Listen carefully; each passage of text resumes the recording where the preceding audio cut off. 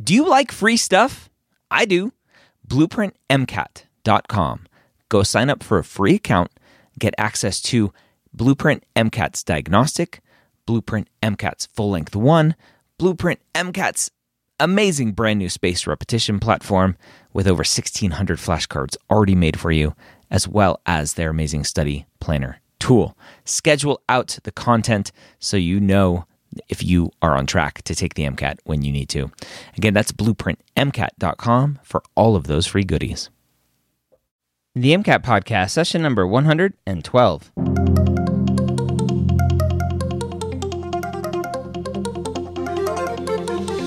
A collaboration between the medical school headquarters and Blueprint MCAT.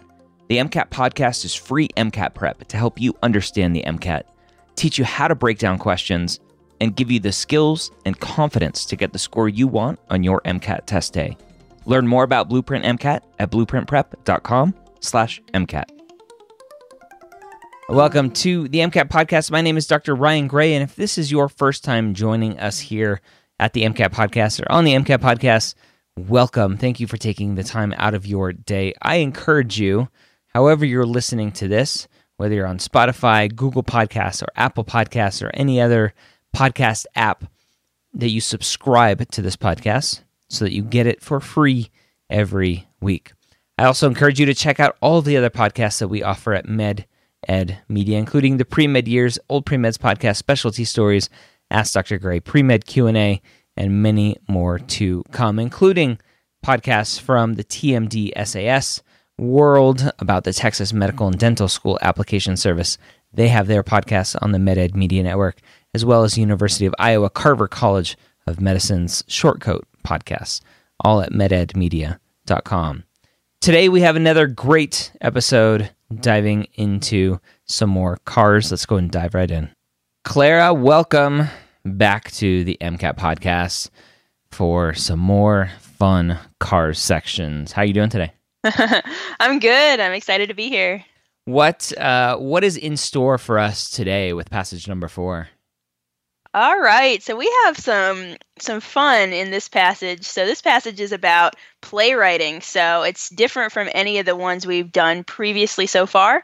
So we're going to get to see what the author's opinion is here. And then we're going to go tackle some questions. All right. Go ahead and read that one for us. All right. Passage 4. You ask me how one can write an excellent play. I must tell you that it is not as easy as it seems. That is, what is truly difficult is to write a play that the public will appreciate to be excellent. I do not intend to deny the value of talent, skill, and experience. But in what proportions do they contribute to the result? With study, patience, memory, and energy, a man can gain a reputation as a painter or a sculptor or a musician. In those arts, there are material and mechanical procedures that he can make his own. This man can gain talent, ability, and can attain to success. The public, to whom these works are submitted, have none of the technical knowledge involved. Thus, from the beginning, they regard the makers of these works as their superiors. They feel that the artist can always reply to any criticism. Have you learned painting, sculpture, music? No? Then don't talk so vainly. You cannot judge. You must be of the craft to understand the beauties. And so on. It is thus that the good-natured public is frequently imposed on in painting, in sculpture, in music, by certain schools and celebrities. It does not dare to protest. But with regard to drama and comedy, the situation is altered. The public is an interested party to the proceedings and appears, so to speak, for the prosecution in the case. The language that we use in our plays is the language used by the spectators every day. The sentiments that we depict are theirs. The persons whom we set to acting are the spectators themselves and instantly recognize passions and familiar situations. No preparatory studies are necessary. No initiation in a studio or school is indispensable. Eyes to see, ears to hear, that's all they need. The moment we depart, I will not say from the truth, but from what they think is truth, they stop listening. For in the theater, as in life, of which the theater is the reflection, there are two kinds of truth. First, the absolute truth, which always in the end prevails, and secondly, if not the false, at least the superficial truth, which consists of customs, manners, social conventions, the uncompromising truth which revolts, and the pliant truth which yields to human weakness. It is only by making every kind of concession to the second that we can succeed in ending with the first. The spectators, like all sovereigns, like kings and nations, do not like to be told the truth, all the truth. Let me add quickly that they have an excuse, which is that they do not know the truth. They have rarely been told it. They therefore wish to be flattered, pitied, consoled, taken away from their preoccupations and their worries, which are nearly all due to ignorance, but which they consider the greatest and most unmerited to be found anywhere, because their own. All right. Wow. Okay. It sounds like somebody from like the 1700s, 1600s that wrote this, the way that the language is. So it makes it a little bit harder to follow, but let's see how we can do. Question 19. The central goal of this passage is to A, propose that it is virtually impossible to write an excellent play. B, argue that painters, sculptors, and musicians are overly revered and playwrights underappreciated by the general public. C, plead that spectators learn to distinguish between absolute and superficial truths. Or D, explain the challenges facing the playwright as they relate to the predilections of the spectators. Wow. Okay, so I'm going to throw out right off the top because it's too absolute. So I would just throw that out, not really knowing anything else. Definitely. B, argue that painters, sculptors, and musicians. So I would jump back up to the paragraph where it talked about sculptors, painters, and musicians. And it says, they feel that the artist can always reply to any criticism. Have you learned painting, sculpture, music? No. Then don't talk so vainly. So it sounds like before that sentence, the writer is saying, stop criticizing everybody. Have you done it? Then if you haven't, then don't criticize. So I would say B isn't true either, because that's not what they are saying. C, plead that spectators learn to distinguish between absolute and superficial truths. The last paragraph is all about truths, and it says, the spectators, like all sovereigns, kings, and queens, do not like to be told the truth, all the truth. And so I don't really see, unless I missed a bunch, there's some truth in the previous paragraph that, I don't know, that one doesn't really make much sense to me. But D really stands out. Explain the challenges facing the playwright as they relate to the predilections of the spectators. Because the writer is saying, hey, we are trying to write as if the spectators are these people acting, and so they connect with it and et cetera. So I would go with D for this answer. That's great. It is D. All right. So the thought process was good going through that? Absolutely. Yeah. So your thought process was really good here. So you just went through the answer choices one by one. For a couple of them, you went back a little bit, and that's definitely helpful. You didn't spend too much time digging into the passage. Like, for example, A, you got rid of right away, which is great because A was extreme. B and C definitely have some basis in the passage, but instead of just spending, a minute or 2 minutes like trying to figure out if they're exactly true, we can get rid of B and C because they just aren't the main idea here. Mm-hmm. Right? So even if B was correct, just like you said, B was only really talked about in that first paragraph, even only just part of that first paragraph. And then C was only discussed later in the passage. So D fits a lot better here because the whole passage is explaining these challenges facing the playwright in writing this play that the public will accept. Nice. Okay. Great. All right. 20. Yeah. So number 20. What does the author most likely mean when he says that the public, quote, appears for the prosecution in the case? A, the public expects playwrights to be knowledgeable about music, painting, and sculpture. B, spectators consider themselves knowledgeable about drama and feel free to criticize playwrights. C, the public prefers dramas that encourage their neighbors to confront uncompromising truths. And D, the drama of the courtroom is a metaphor for the conflicts that individuals face in everyday life. Wow. So it is hard because prosecution in the case, I'm having a hard time understanding exactly what that means or what he's trying to make it means. Obviously, we can think of the courtroom and prosecuting a case in that way, but I'm like, how does that relate to to what he's saying here with the public and being a playwright and writing, which is the main goal of the passage. All right, so we go through, expects playwrights to be knowledgeable about music, painting, and sculpture. I don't know about that one. Spectators consider themselves knowledgeable about drama and feel free to criticize playwrights. That makes a little bit more sense. Again, the central goal is to talk about the challenges, and so he's saying the public, and he talked about it earlier, about the painters and sculptors and musicians, like, don't criticize unless you've done it. So maybe that's what he's talking about, prosecuting the playwrights. C, the public prefers dramas and encourages their neighbors to confront uncompromising truths. I don't think that came across anywhere. And D, the drama of the courtroom is a metaphor for the conflicts that individuals face in everyday life. So it's like, oh, prosecution, courtroom. Are they trying to play words with me here? So I would have to narrow it down to D and B, and just because I think that the courtroom lingo is trying to pull me, I would go with B. With B? Yeah. Yeah. Yes, B is correct. All right. Good job. Yeah, that was great. And I was actually just about to say the same thing about D, which was the one that you were tempted by.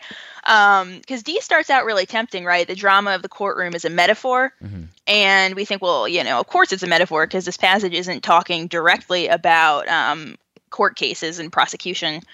So it's definitely a metaphor for something, but then the rest of D just isn't right because it says it's a metaphor for the conflicts that individuals face in everyday life. And this whole passage is about the struggles of the playwright in making this excellent play. So saying that it's a metaphor for everyday life, that doesn't fit in with this idea of writing plays at all. Yeah. Yeah. Okay. Good. And then B makes perfect sense here because this whole passage again is about the struggle of the playwright to write a play that the public will accept. And this sort of metaphor, this comparison to painting, sculpture, and music is saying,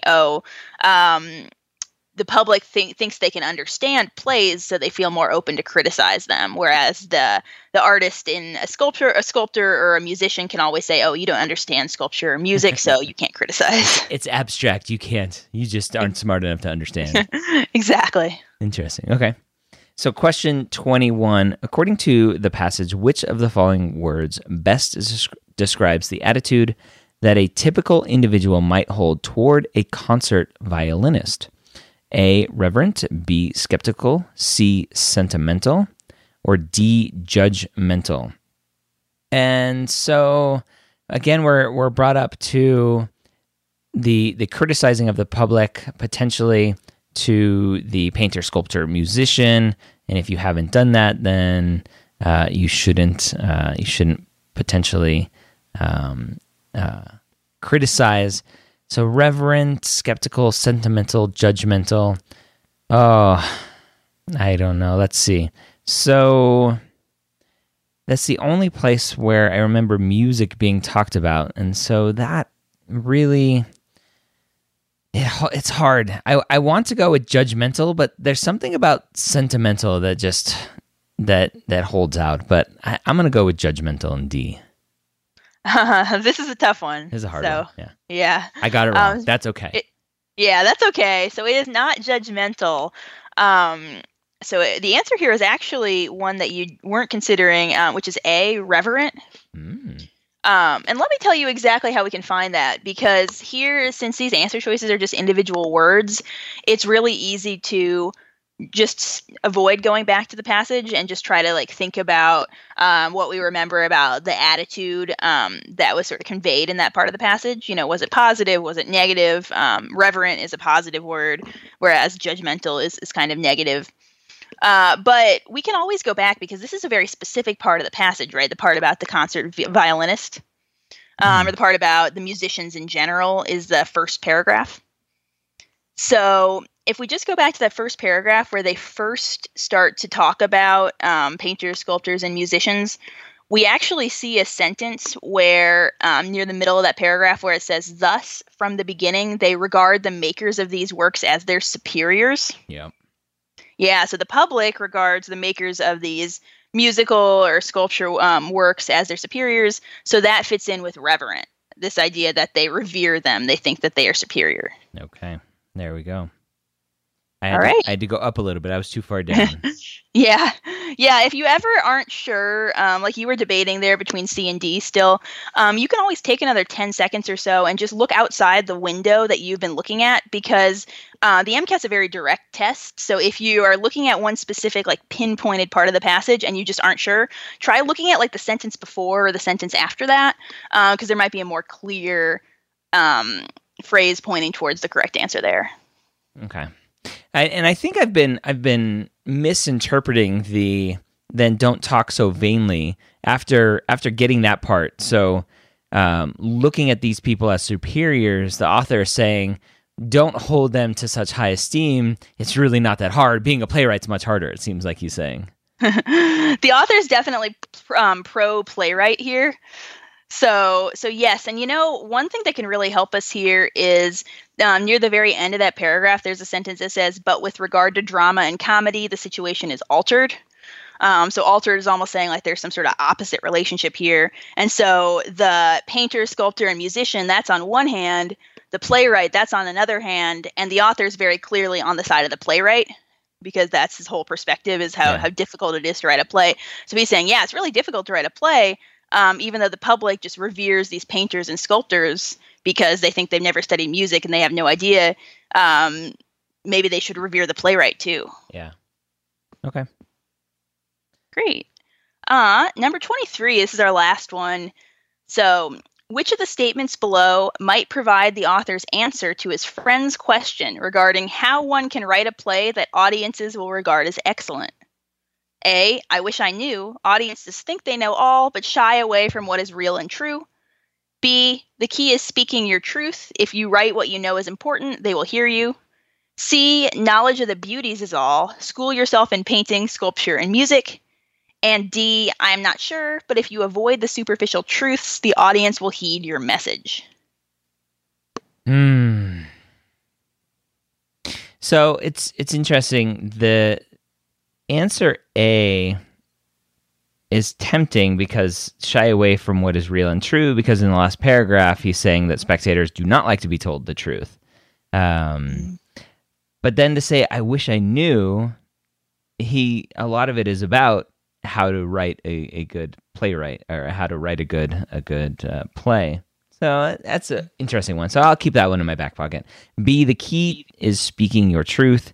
If you write what you know is important, they will hear you. He didn't really talk much that I remember about just do what you want to do and leaving the audience out of it. C, knowledge of all of the beauties is all. School yourself in painting, sculpture, and music. That's not what he was talking about either. D, I am not sure, but if you avoid the superficial truths, the audience will heed your message. And so going back to A, that really seems like the best answer based out of everything else, even though I don't know the I wish I knew part, but I would go with A. You're right. Okay. Yes, you're right. And this is a really common dilemma for these two-part answer choices, right? Because there's sort of two parts here. There's I wish I knew. There's like a first part to every answer choice.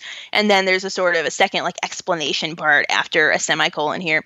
So I wish I knew. We might not be so sure about that. But then the second part looks great, right? Mm-hmm. Audiences definitely don't seem to like truth all the time, according to the end of this passage.